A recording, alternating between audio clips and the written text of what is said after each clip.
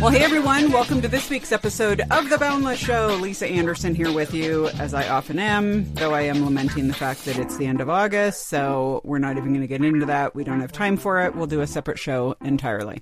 No, that said, what is coming up later on this show? For our inbox, a listener's wondering if Christians should remember the exact date of their salvation to truly be saved. So, big-time theological question. Our friend, Pastor Mark Bates, is going to answer that question.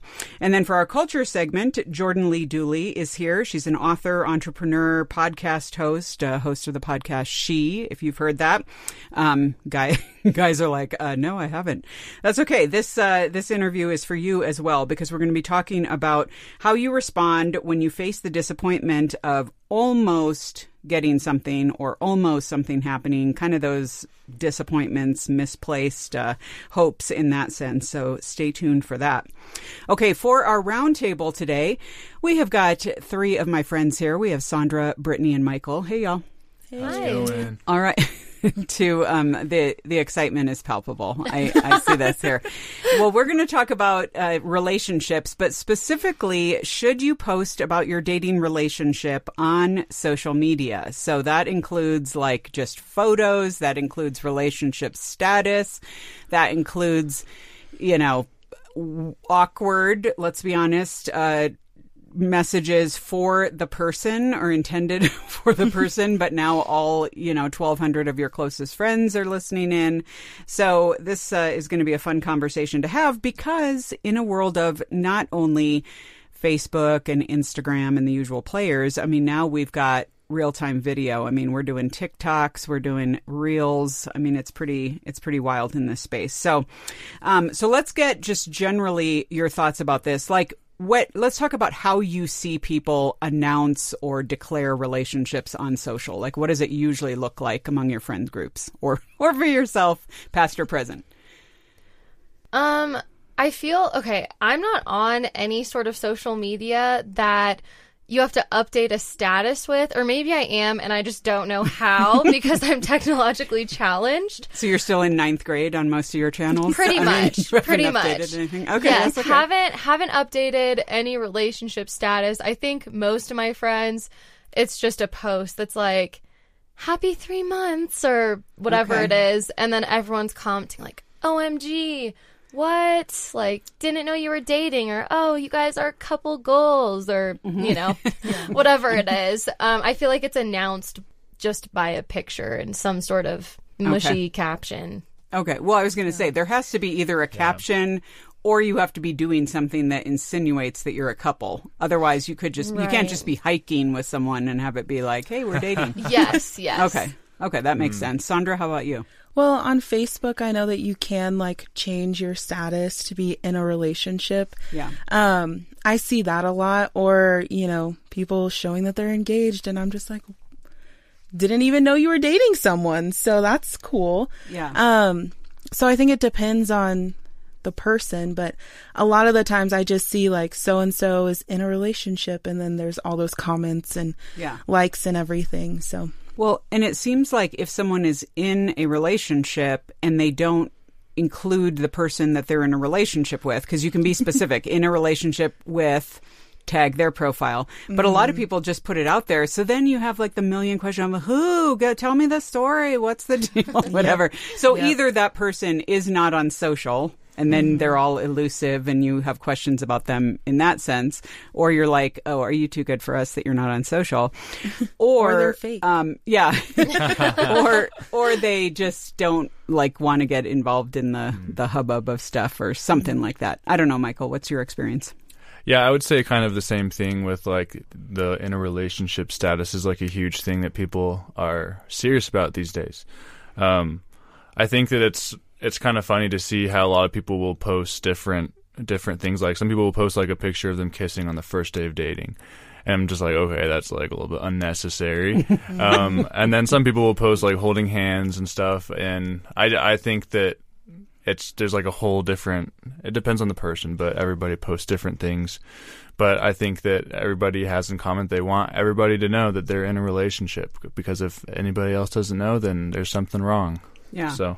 Okay, so if you guys tell me from personal experience or from friends you know, if you are in a relationship, is it kind of expected for you to post about that? Or do you, like, how have you felt that communication needs to happen? Because I feel like there's kind of a pressure to be like, yeah, I need to know if you're in a relationship. So one, I don't ask you out, or two, I have some context for where we are in our friendship. And especially with long distance folks, it's like, how else do you find out this stuff? But how do you feel about that, the whole announcing of it, at what time and stage and all that kind of stuff is appropriate?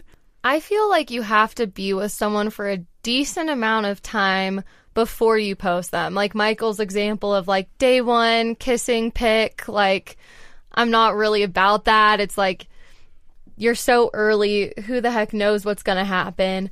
I used to have like a timeline. Like I had to be dating someone for 6 months and then it was okay. But, then I'd still break up and whatever, I never really deleted any pictures until I started dating my current boyfriend, which I still waited a long time before I posted a picture of him. But the thing is I kind of just figure anyone who's close to me already knows. So it shouldn't really be an announcement, except for all of the distant friends, So if people are surprised, I'm kind of like, meh.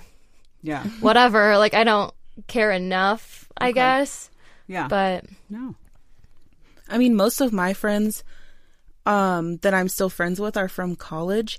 And so everybody's just kind of spread out. And then I did a couple of internships across the country. So a lot of the people that I know are from far away. And so for me, it was important to post about my relationship, not just because I was like, hey, look, he's so cute. Like I wanted everybody to know.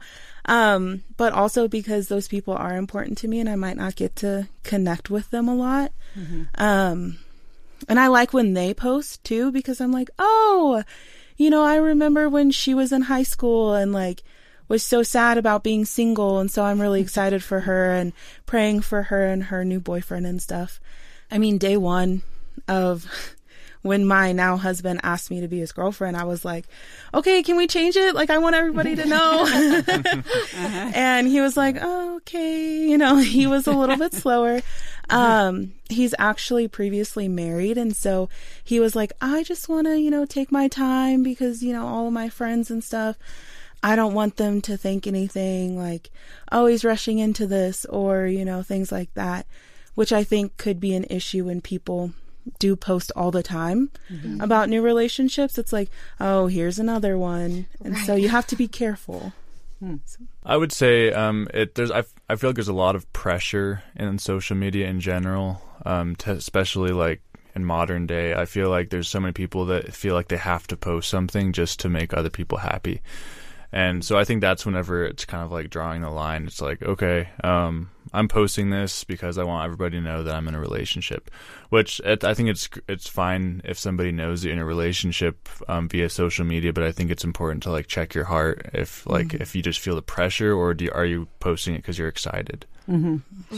It's interesting because just yesterday, actually, I was in a conversation with a friend and she referenced the fact that a mutual friend of ours was now engaged. And then she was like, oh, but, I don't know. I mean, I actually should probably confirm that. I'm not even totally sure, but I thought I saw something on social. And I'm like, that is often how it plays out. Like, did I see that? Did I see a ring picture? Like what? But then she didn't want to just perpetuate something that wasn't true. And so it was funny how we both felt like we had to go back and like check to verify. It's like Snopes, of social media. Like, let's make sure that we're actually reporting the facts. But I thought that was pretty interesting. Now, how, kind of to your point, Sandra, of what you were saying, Sandra and Michael, since you're both recently-ish married, how many people do you have on your social media feeds who didn't even know you were married until you changed that status? I mean, obviously all these high school people, you can't be in contact with every single one of them, Sandra. Yeah. So how my husband and I went about this was a little different because we were long distance. And so, posted that we were in a relationship the day that we were in a relationship. The engagement was a little bit different because we picked out rings and everything. And then I went back to Missouri. He couldn't actually propose. And so, you know, I went and bought my wedding dress and like went and told people around me, just like the people that I would see on an everyday basis. And then a month after we picked out the rings, he actually proposed. And so I was like, okay, now we can tell everybody. But we had already picked our wedding date. That was 3 weeks after he proposed. And so we're like, how do we now like tell people, oh, we got married? And they'll be like, oh, well, it's been 3 weeks. Like, what are you doing? So, you know, we told the people closest to us, and then we posted about our engagement in March, and then we got married in April, but we posted about it after I moved out here to Colorado in May. Mm-hmm. And so, it did surprise a lot of people, just the ones that are, you know, further away and everything, but everybody was really happy and excited for us, and we shared our wedding video and all of that stuff. So it ended up really good. But yeah, like I said, my husband was previously married. So like, especially his friends seeing an engagement post and then 3 weeks later, a wedding post, we think we would have gotten very different reactions. Okay. Yeah, I would say with Lauren and I, when we first started dating, we posted a picture, and then, well, I posted a picture, and then whenever we got engaged, I posted a picture, and when we got married, I posted a picture. So it was just like that timeline. That's enough, folks. That's all you're getting. And so that's all anybody got from me. And so a lot of people were like, "You're married?" Like even now, people come up to me and they're like, "I did not know you were married." And so I would say that's kind of also because when I was like in high school, I would post every single picture possible with every girlfriend that I had. Yeah. And then I would delete them like all immediately as soon as it didn't work out. And then I would post again like 2 weeks later with somebody, you know, like it was like just chaos in high school. And so people, whenever I changed, how did anyone do schoolwork? That's what I want to know. Yeah, I have no idea, but whenever I started dating Lauren, then I was just kind of like, you know, I'm older now, and I just thought that I kind of stay away from social media. So people were like, what's the deal? Like, why aren't you posting every single thing like you used to? And so that's definitely made a difference. But and I still get from Lauren, like, why aren't you posting anything? Like your last photo on social media is when you got married. So well, okay, so that brings up a good point, because I would, you know, 2 of you are married, Brittany's in a relationship. Do you actually have to have conversations with your significant other about who's posting what, or how much do you post, or can I post this? Or clearly Lauren's upset that Michael's not posting. Like, are we even married? Do you even care about me? What are we doing? This relationship isn't real until I see 4 photos out there. I mean, so there is kind of that weird pressure about like who's okay with what. How do you guys navigate that? Well, my husband JC and I had a lot of conversations about this, because as I've said like 5 times now, he was previously married. So he was like, I don't want people to think certain things about us and then not take you as seriously. And so there was that. And then he's my first really serious relationship. So I was like, I want everybody to know, everybody needs to know I'm with you. And so we had a lot of conversations about it. And we eventually came to a consensus of like, post big things that we want to remember, that we want people to share in with us. And so, like we went on a big trip just up to, it wasn't like really far, but it was a big trip for us. And so we posted about that just because it was so fun. And like we put a lock on, I think it was like the love sign in Loveland. So we took pictures, and usually he's the first one that's like, I'm going to post this, because he is on Facebook more. He has even more widespread friends. And so he's like, I want to post this. And often after he posts something, I was like, I was going to post that picture. How dare you? And so we've had just, you know, conversations like, I'll post this, you can post that. Like, it's okay. Yeah.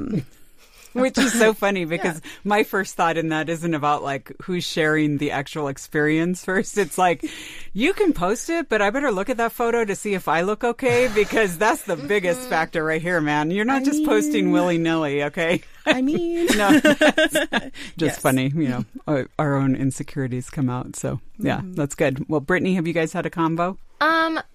We have, kind of. Neither one of us are super, super huge into social media. I definitely am on it more than him. But, like, his front page of his Instagram has, like, 3 pictures of goats when he's hiking. And then it's like, you swipe 3 goats over, and then it's, like, a cute picture of, like, him and his friend. And I'm like, how do I rate? No sense. But, yeah, honestly, we don't really talk about it a whole lot because neither of us care enough. The other day, I don't know how long ago this was, not too long, but it was National Girlfriends Day. And so I called him, and I was like, I can't believe you haven't sent me anything. You haven't posted anything, like really freaking him out. And he was like, gosh, like it's August or July. Like nothing important with us has happened. And I'm like, well, you haven't been on Instagram today, have you? So then he went and made like a really funny post as a joke because I was giving him a hard time about it. But like, I don't know. We don't really talk about it much. It's just kind of whatever happens. Usually it's outdoorsy posts of us hiking or kayaking or something, and it's a short caption. I'm not professing my love for him or anything. Like I feel like that's something that's really personal that we both, I guess we've talked about that, like we agree on that. But okay, that's good. I would say Lauren and I do have conversations about who's going to post what, but at the same time I don't really post very often, so I just kind of leave it to her. I don't really, I don't like the pressure of posting on social media because personally for me, I'm like, what do I write for a caption? Like, what filter do I put on it? And there's all this pressure behind it, and I just personally do not like doing it. So, I just leave most of that to Lauren. Okay. Well, let's take a moderate departure. We can either tell on ourselves and talk about ourselves, or you can talk about other people, because I will say, I'm going to show my hand here and say that one thing that kind of annoys me, and I really see it more from married people who are like constantly talking about their spouse, although it's dating people too, in the third person about like lauding them about various things. And it's like, is the person even reading this? Why are you telling, kind of to Brittany's point, a conversation that really should be in person between us, but you're just posting it like you're talking to them, and all of a sudden we're all just eavesdropping on your conversation. And, I see it from married people a lot where it's, sometimes they'll say like, my husband's not on social media, but I need to say that he's the blah, blah, blah. And I'm like, or maybe say it to him. I don't know. It's just weird. What do you think is behind that? And does that annoy you guys too? Maybe it's just me. I think it's bragging. Like people are just wanting to say, oh, look at how great I have it. Because when they're not on social media, why do it? Yeah. And so it actually drives me nuts. I see it often. Even like birthday posts for your 2-year-old saying like they're not on social media. And I'm like, well, that's good.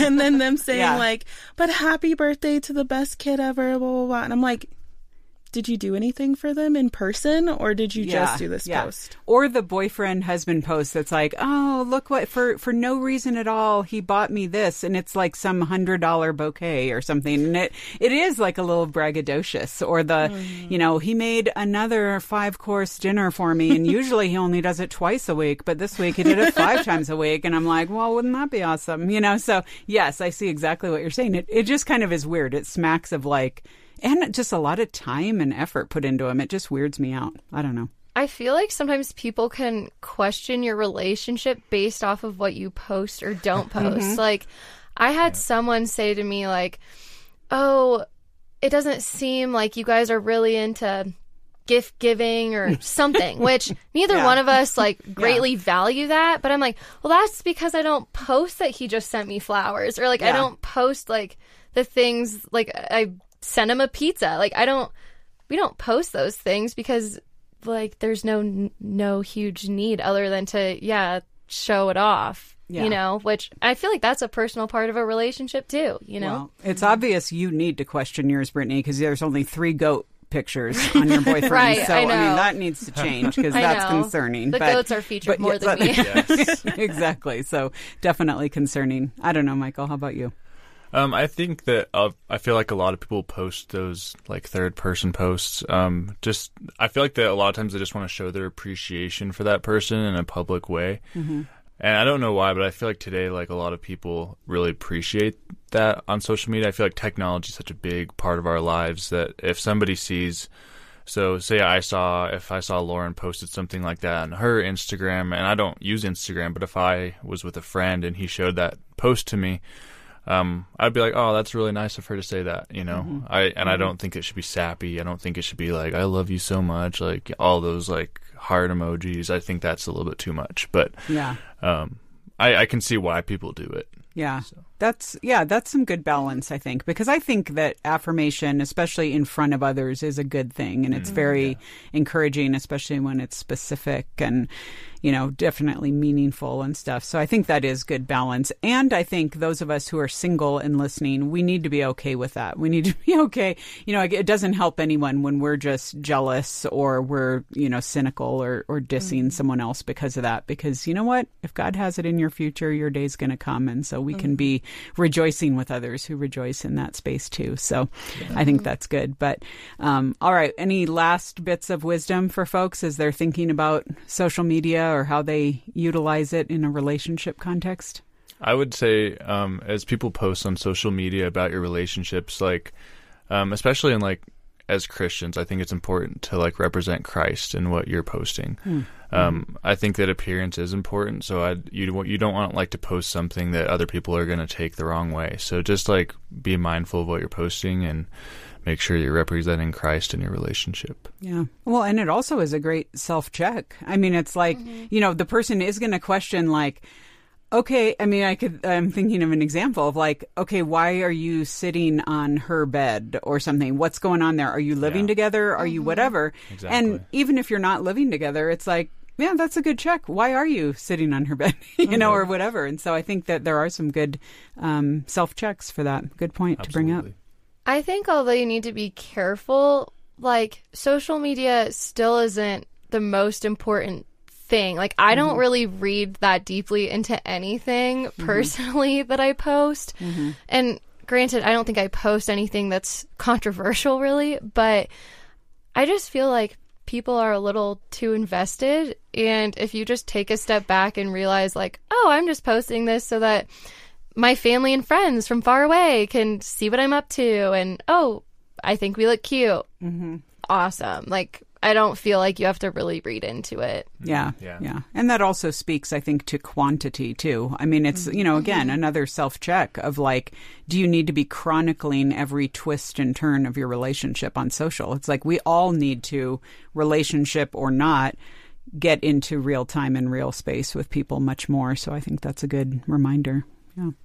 I would just say to be intentional, and something that I would think about, because especially if you're in a dating relationship, is this person my future spouse? I don't know. And so you just want to be like respectful and honor whomever your future spouse is. And so I think like sharing a lot of, oh, I can't wait, like I want to spend the rest of my life with this person that you've been dating for 5 days. Just like being cautious of that and being intentional in what I'm posting. Is this something that would honor my future spouse if it's not the person that I'm posting about? Yeah, that's good wisdom, y'all. Oh, thank you so much for sharing. And I'm going to jump on all your feeds right now and see what actually is true about what was said here. I mean, it's all good. No, but thank you guys so much for being part of this. Thanks so much. Thank you. Thank you. Love so deep, you jump right in and just keep falling. Love so high, all the stars can't comprehend.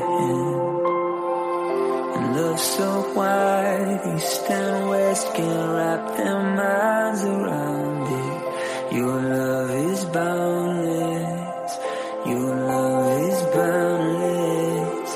And love so deep, you jump right in and just keep falling. And love so high, all the stars can't comprehend. And love so wide, east and west can't wrap their minds around it. Your love is boundless, your love is boundless.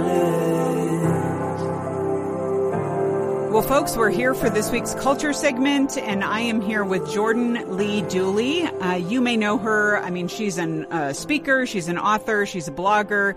She is the host of the podcast She with Jordan Lee Dooley, so many of you maybe know her from there. Also, as I mentioned, an author. She wrote Own Your Everyday, Overcome the Pressure to Prove and Show Up for What You Were Made to Do. And but today we're going to talk about a new book, Embrace Your Almost, Find Clarity and Contentment in the In-Betweens, Not Quites, and Unknowns. And as I was saying to producer John prior to this, otherwise known as basically my entire life. So Jordan Lee Dooley, welcome to the podcast. Thanks for having me. Same. It's my entire life as well. Okay. Well, very good. That's good to, strengthen numbers in that sense. So, well, obviously you have the word almost in the title. And so I kind of want to jump in and have you share, just so everyone can kind of get on the same page. When you're talking about almosts, what kinds of things are you talking about? Because I think it can be easy for us to extrapolate of just like, well, let me tell you, kind of what I was joking about. My whole life is terrible. So what is actually considered an almost, and can you give a couple examples of where that's shown up in your own life? Yeah, absolutely. Well, I think the best way to boil down what I mean by almost is unmet expectation, something that was supposed to have worked out a certain way, or that you thought was going to work out a certain way, or that you were even so close to having to work out a certain way, only for it to not work out, only for it to go sideways or get delayed or disrupted. And that can show up in a variety of different ways. In my own life, there's been some really, really hard ones and some ones that were just frustrating and disappointing, but maybe not devastating. So, for example, my husband and I, when we first got married, he was playing for the Steelers in the NFL, and we were 2 weeks away from our wedding and thought we were set for life. And then he got released right before we got married, and we were like, oh no, what are we going to do? And we thought that he would get right back on another team, but then he had an emergency appendicitis, and that caused, a big disruption of his NFL pursuit and kind of eventually closed the door to that dream. And so, we expected something to work out one way, and it really looked like it was going to career-wise. And instead, it kind of got flipped upside down just when we thought, just right before the season started, right before everything was going to work out perfectly. So that was one, experience in our life that kind of threw us for a loop, and he had to figure out what he was going to do work-wise. And, of course, as a new wife, that affected me as well. And we were on that journey together. So that can happen in a career. Maybe it's in a different way. It may look like you almost got the promotion, or you were supposed to get the promotion, or you thought you'd get the promotion, and at the last minute it went to someone else. So sometimes it looks like that. Other times it looks like something really devastating. In our life, we were about to become parents multiple times, and just as it looked like everything was working out and our pregnancies were going, just fine, we would have unexpected losses out of nowhere, and we've had multiple losses. And so those were traumatic and devastating almost, so there's some of those stories in the book as well. So they can be really, really hard and really, really, devastating, things like loss. And sometimes it's just frustrating, like, oh man, the dream of the career didn't work out, or I didn't get the position I thought I would get, or so-and-so, this and that, it didn't work out how I thought. So it's a range, of what an almost can look like, but they all boil down to, this is not how I expected my life to look. Yeah. Well, it's so good that you mentioned that as well, because I think our first instinct when anything like that happens, whether it is, more catastrophic or just one of those everydays, didn't get it, whatever, is to think that either we did something wrong, like where did we fail? What did we, what wrong decision did we make? What wrong turn did we make? Or that we did something to displease God, and so he's going to hand slap us or worse, and he's not to be trusted. And I think it could really send us in a tailspin, which is a really difficult place to be. You actually use the book to say, and I kind of want you to go here a little bit before we get into some of the particulars. You talk about these kind of moments rather than just completely derailing us. And obviously there's a big spiritual component here to where are we putting our trust? What's our ultimate destination? But you talk about how these moments really can help us clarify what we value. Explain what you mean by that. Yeah, what I found in my own experience when various different dreams or expectations kind of got disrupted or went sideways, whether it was our journey to parenthood or a career not working out or unexpectedly selling our home or just these different stories that I included in the book, it was really interesting because in many of those experiences, they kind of force you to pause, right? Because when your life gets disrupted or your plan or your work or whatever it is that you're just like, chugging along, working on, when there's a big disruption or you get thrown off course, it kind of forces you to pause and kind of look around and reevaluate. And I know for me in various different almost or under expectations, I found myself doing that. I found myself saying, well, what do I need to focus on here? Or is this really something I want to be pursuing? Is it really something I value? And in the book, I open with this story to kind of illustrate the idea and the principle of what I'm trying to get across. I open with a story of when I was a high schooler and I was running track. I didn't really like track. I didn't really care to be good at track. I was just doing it because my friends were doing it and it was fun. Well, I was running a race that I didn't really want to be running because it was a tough race, and it was my first meet running this race, and I found myself in the last 100 meters of the race neck and neck for first place, which was shocking to me considering I had never done this before. And so as we were nearing the finish line, this image of Olympic runners that I had seen on television popped into my brain, and I had seen these Olympic runners go to lean over the finish line, trying to just finish, milliseconds before their opponent. So I decided to try that, although I had no experience with that tactic. And instead of leaning over the finish line to finish first, I actually face planted because my momentum carried me forward. And I ended up finishing dead last. I face planted on the track. All the runners blew past me, and I was laying there with skinned elbows and skinned knees. And the reason that's relevant to this conversation and this question you asked is because I think a lot of times some of the biggest disappointments or most frustrating things in our life, when we get laid flat out or we trip just, inches before the finish line or something doesn't work out, it's jarring, right? Like we're laid flat on our back. But it's like, I didn't actually really care to be number one on the track team. I didn't really need to win that race. It was just something I thought would be nice or would be impressive to my teammates or my school, but it didn't hold any eternal weight. It wasn't something I really valued that much anyway or in the first place. And so that small experience can be reflective of so much in our life where I think sometimes we chase things that we want or we think we want or other people have told us we want or that we should do or should, value. And then when they get disrupted or when they get thrown off course or it goes completely wrong, sometimes we take a step back and we realize, I don't even know if I actually really value this. For example, in the NFL experience where my husband's, NFL process didn't really work out, we realized, is it really the NFL that we really want or is it the impact that doing something like that would allow us to have and the lifestyle and the flexibility and things like that? We had to kind of reevaluate what is it that we're really after and why versus, in our parenthood journey, for example, we came to the realization that no, that is something we truly value and we need to find the right ways to continue pursuing that. And so sometimes those things that throw you off course and really hurt and kind of burn in the moment do force you to pause. Otherwise, you wouldn't because you just keep going. You just keep pursuing. You just keep doing, right? Yeah. And then you slow down because life forces you to. Sometimes you do get that clarity of what you really value. Yeah. Well, and I can see where, and again, we're talking mostly to younger adults here. That's who Boundless is. And a lot of folks who are making a lot of big life decisions now. And it can get to the point where some people are like, well, that's just why I don't want to make any goals because I'm so afraid to move forward and do that face plant, exactly as you said, or have someone else tell me that I have to change course. So what does that look like for you? What's your advice to a young adult on how do you set goals and move forward confidently in them? And then how do you go about recalibrating if you need to? Yeah. Well, a couple of things. First, I think there's some really critical questions that's really important for young adults, but really anybody to ask themselves, especially in our world where we are constantly seeing everything that we could do. We're constantly being told or marketed to, whether that's on social media or any other medium of, content that we're consuming. We're always exposed to all the different things our friends are doing and all the possibilities and all the things maybe we should want to do.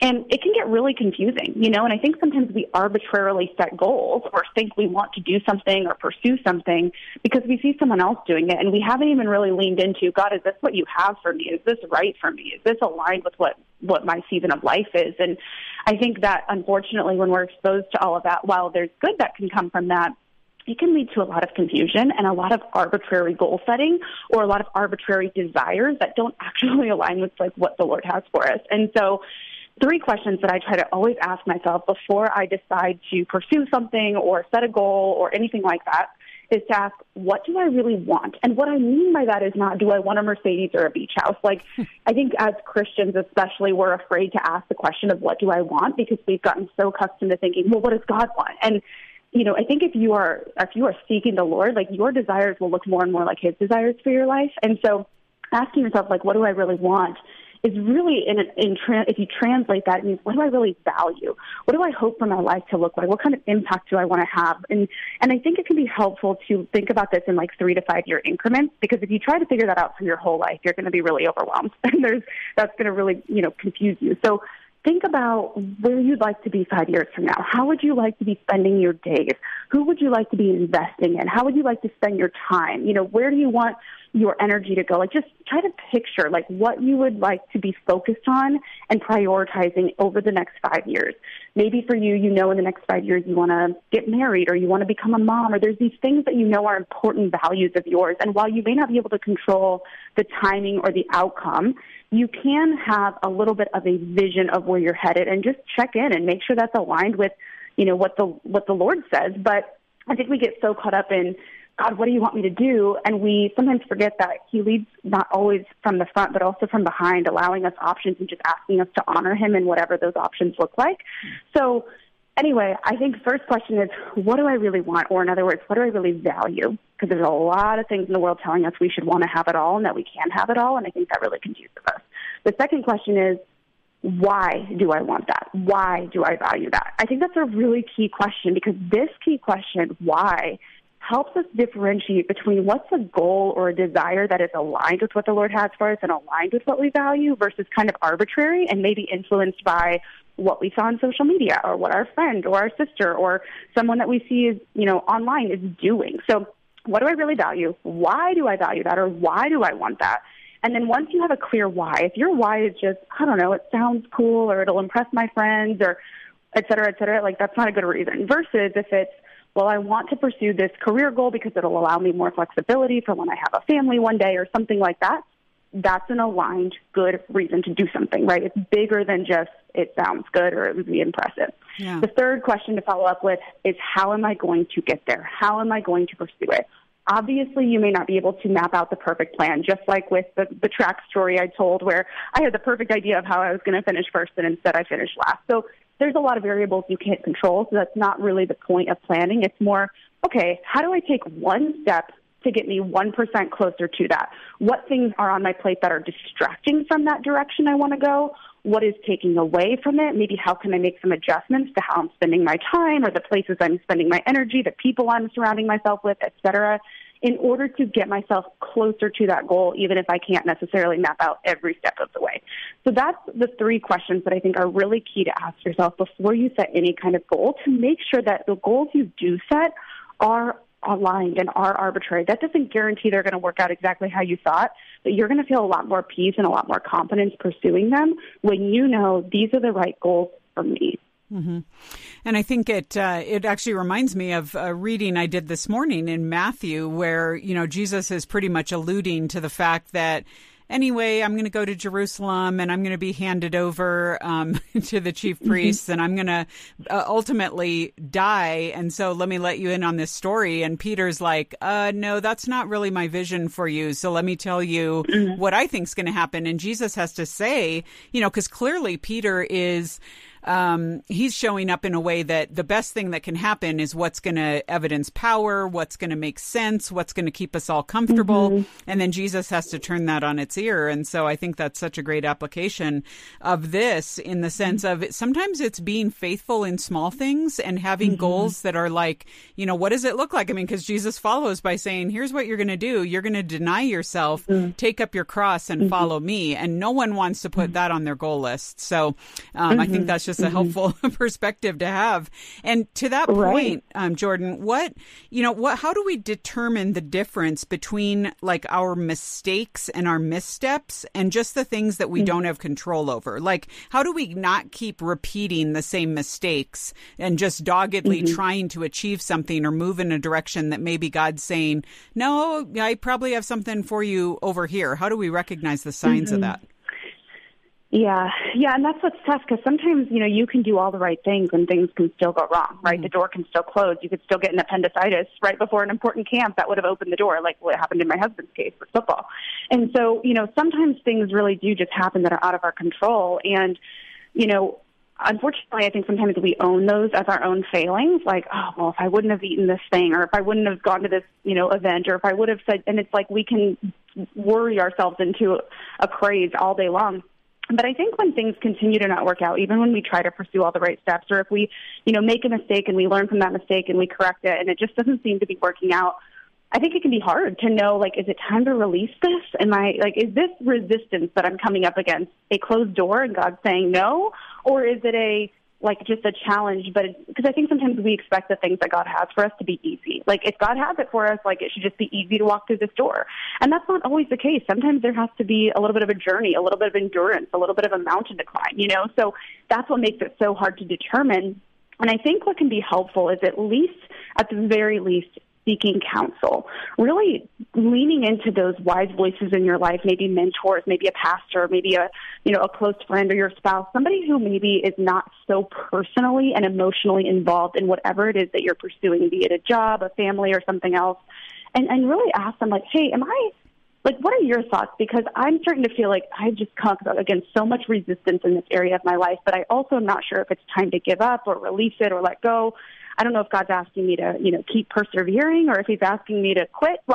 I'm just so confused. And sometimes seeking counsel from a few people who are trusted, who know your heart, who are leading you, walking the same journey as you and point you to the Lord, but also have somewhat of an objective position on everything, because they're not so personally impacted by your decision or by your goals or by your achieving X, Y, or Z.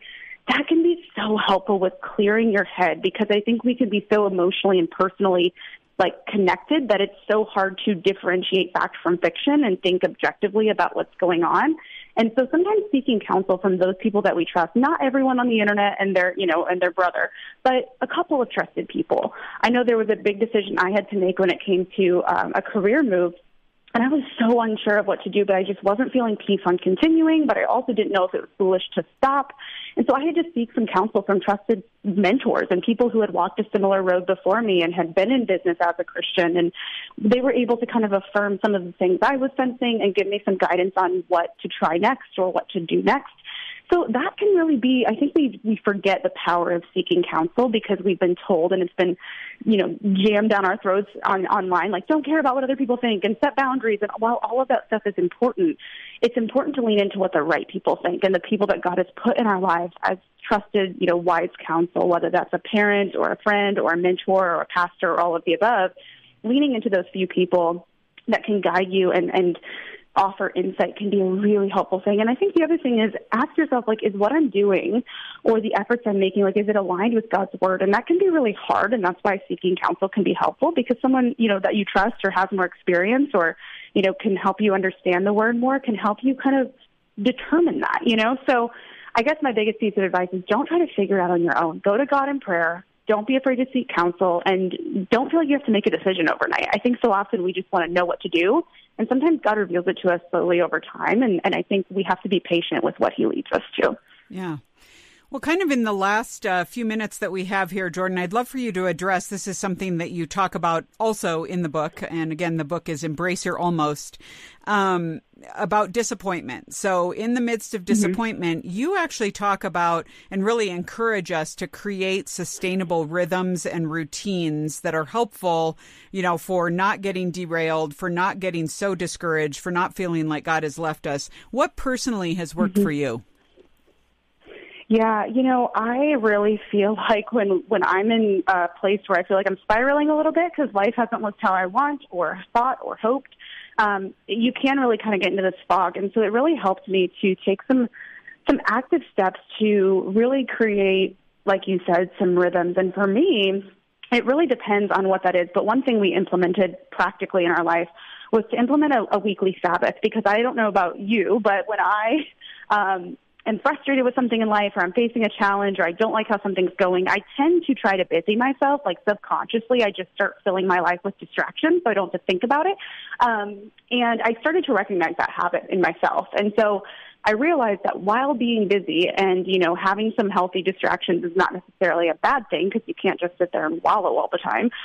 It can also be an unhealthy thing because it doesn't allow you to rest or really address what you're dealing with or what you're experiencing. And so we implemented a weekly Sabbath where for 24 hours over the weekend, pretty much every week, we try to log off of our phones, log off social media, and just be present and do things in our real life to where we're unavailable to the distractions or work or, you know, the internet and all of the things that kind of take up our time and our mental capacity throughout the week. And instead we go for walks, we work in our garden, we read, we, you know, watch our favorite movie, we make a big meal, we get together with friends for a game night. Like we just kind of detach and unplug from all of the work and distractions and busyness and try to really lean in and get present in our lives. And that always helps me reset, even when I'm walking through a season of disappointment or devastation or unmet expectations. Like it helps me kind of soak up real life, because I think when we're walking through disappointment and or a season that doesn't look how we hoped, when we're constantly seeing what everyone else is experiencing and we're seeing their highlight reels, it only reminds us of what isn't going well in our life. It only makes us feel worse about that thing that we're disappointed about. So giving yourself like a rhythmic pause, a rhythmic break from a lot of that, especially if you're, you know, someone who works from home or works online or works from your phone or anything like that. And I think most of us do, even if we have to go to an office nowadays. It can be hard to, you know, constantly be plugged in. So that is one rhythm we implemented in our life, and we try to be as consistent with it as possible, and it makes such a big difference. Yeah, that's so good. Well, obviously, there is more in the book, just a lot of encouragement, a lot of stories, folks, of how, as Jordan Lee Dooley has been telling us, really she and her husband have walked through a lot of this. And of course, even in elements of the public eye, things that have gone on there. So, folks, I want to remind you, the book is Embrace Your Almost, Find Clarity and Contentment in the In-Betweens, Not Quites, and Unknowns. And actually, this book, we would love to make available to you for a gift of any amount to Boundless. If you go to boundless.org, just search for 760. That's this week's episode. And you give a gift, any amount, as we often say here on the show, whatever you want to give to help Boundless continue and provide comfort and encouragement and advice to those of you who are walking through young adulthood. And we will send Jordan's book in return. So go ahead and do that. So, Jordan, thank you so much for being here with us today. Oh, well, thank you for having me. It's been so much fun to chat with you, and I hope it's been encouraging. When you move, hearts awaken, broken lives will be redeemed. Here and now, as in heaven, let revival be released.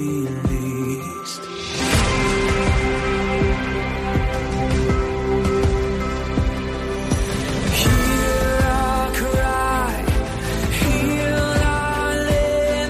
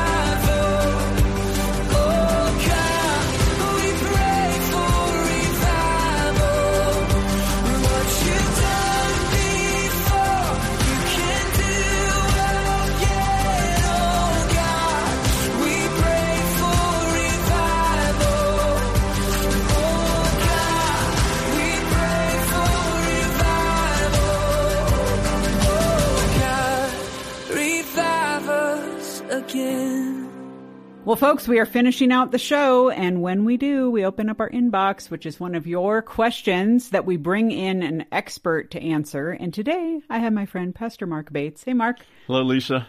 Good to have you. It's good to be here. Thanks for taking a break from doing like multiple weddings, it seems. I'm always on social, and you're just like marrying people off and all kinds of, it's lots of fun. High demand. So that's awesome. But okay, well, you're going to have to answer this question for us today. This is a really, really good one. Our listener says, should a Christian always be able to remember the exact date of their salvation? I was raised in a church that didn't emphasize going in front of the congregation and being public with your salvation in an official way. I personally remember several occasions praying the salvation prayer and feel like Jesus is Lord of my life, but as an adult, I've always had periods of doubting my salvation and wondering if I ever really had a true salvation experience. I now go to a church that does emphasize a one-time decision. I feel like I'm the only one without an exact date, and it gives me a lot of anxiety. It doesn't help that people in my small group will talk about theological issues like this in ways that feel judgmental. This is a good one. Wow.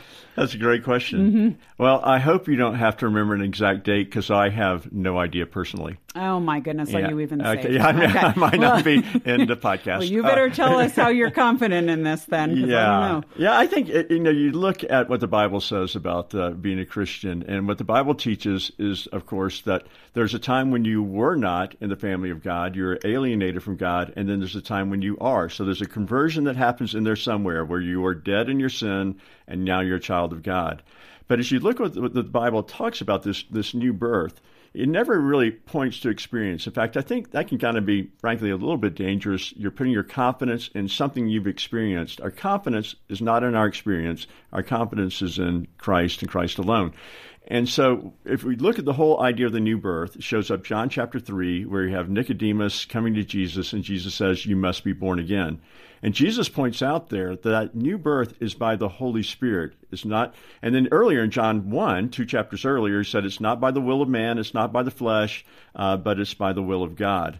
So God is the person who converts. First to last, he does it all. Now, what happens is when we're born again, how you know you're born again is you have faith. We're saved by grace alone, through faith alone. And so the question, I think, for anyone to ask about how do I know if I'm a Christian, is not look back and say, well, I walked the aisle when I was 12 or at this event or something else. It is, do I trust in Christ as my Lord and Savior? Do I really believe in him? And if we have true faith, one of the evidences of faith, a product of faith, is repentance. Have I turned from my sin? Do I seek to follow Christ? Is that a pattern in my life? And so instead of looking to my experience, some event at some time, the question I have to ask, I don't know when this happened, but I do know I believe in Jesus. I do know I trust in him, and my faith is in him, not some conversion experience. Yeah, that's good. I feel like I'm very good at judging whether other people are saved. It always comes to the question. But I think it's so great. And too, looking in Scripture, wouldn't you say, Mark, that, we know that there are evidences of salvation, right. The fruit of the Spirit. We know what that, the fact that you even care about your own sin is a great indicator. Yeah. And so I think it's one of those things of like every day. In fact, I remember, I feel like it was a guy who came to the church that I go to now and came and spoke one weekend, and he said something like every day it's like a reorientation toward the cross. And that's a great, it's that daily walk and that daily understanding of, yes, I'm a sinner, and thank goodness by God's grace, I am saved. And so I think that could be a great encouragement. So absolutely. Yeah, thanks for weighing in on that. All right, folks. Well, that is it. We always love it when you write in to us with a question that we can answer on the show in the future. And, sometimes we bring in one of our pastor friends, like Pastor Mark. Sometimes it's one of our licensed professional counselors. Sometimes, if we're desperate, I even answer a question or two. So do write into us at editor@boundless.org, and we will get to your question in the future. You can also go to boundless.org and search for questions that we have answered in the past. So I will see you around next week. I'm Lisa Anderson for The Boundless Show. The Boundless Show is a production of boundless.org. Focus on the family. From the Kendrick brothers, creators of War Room and Fireproof, comes LifeMark. When David Colton's birth mother unexpectedly reaches out, it leads to a staggering truth from his past. Always wondered if my biological parents think about me. She loved you, and I'm so glad that she made the choice that she did. Inspired by a true story, LifeMark. Starring Kirk Cameron and Alex Kendrick. Rated PG-13. Some material may be inappropriate for children under 13. Only in theaters beginning September 9th. Theater and ticket information is available at lifemarkmovie.com.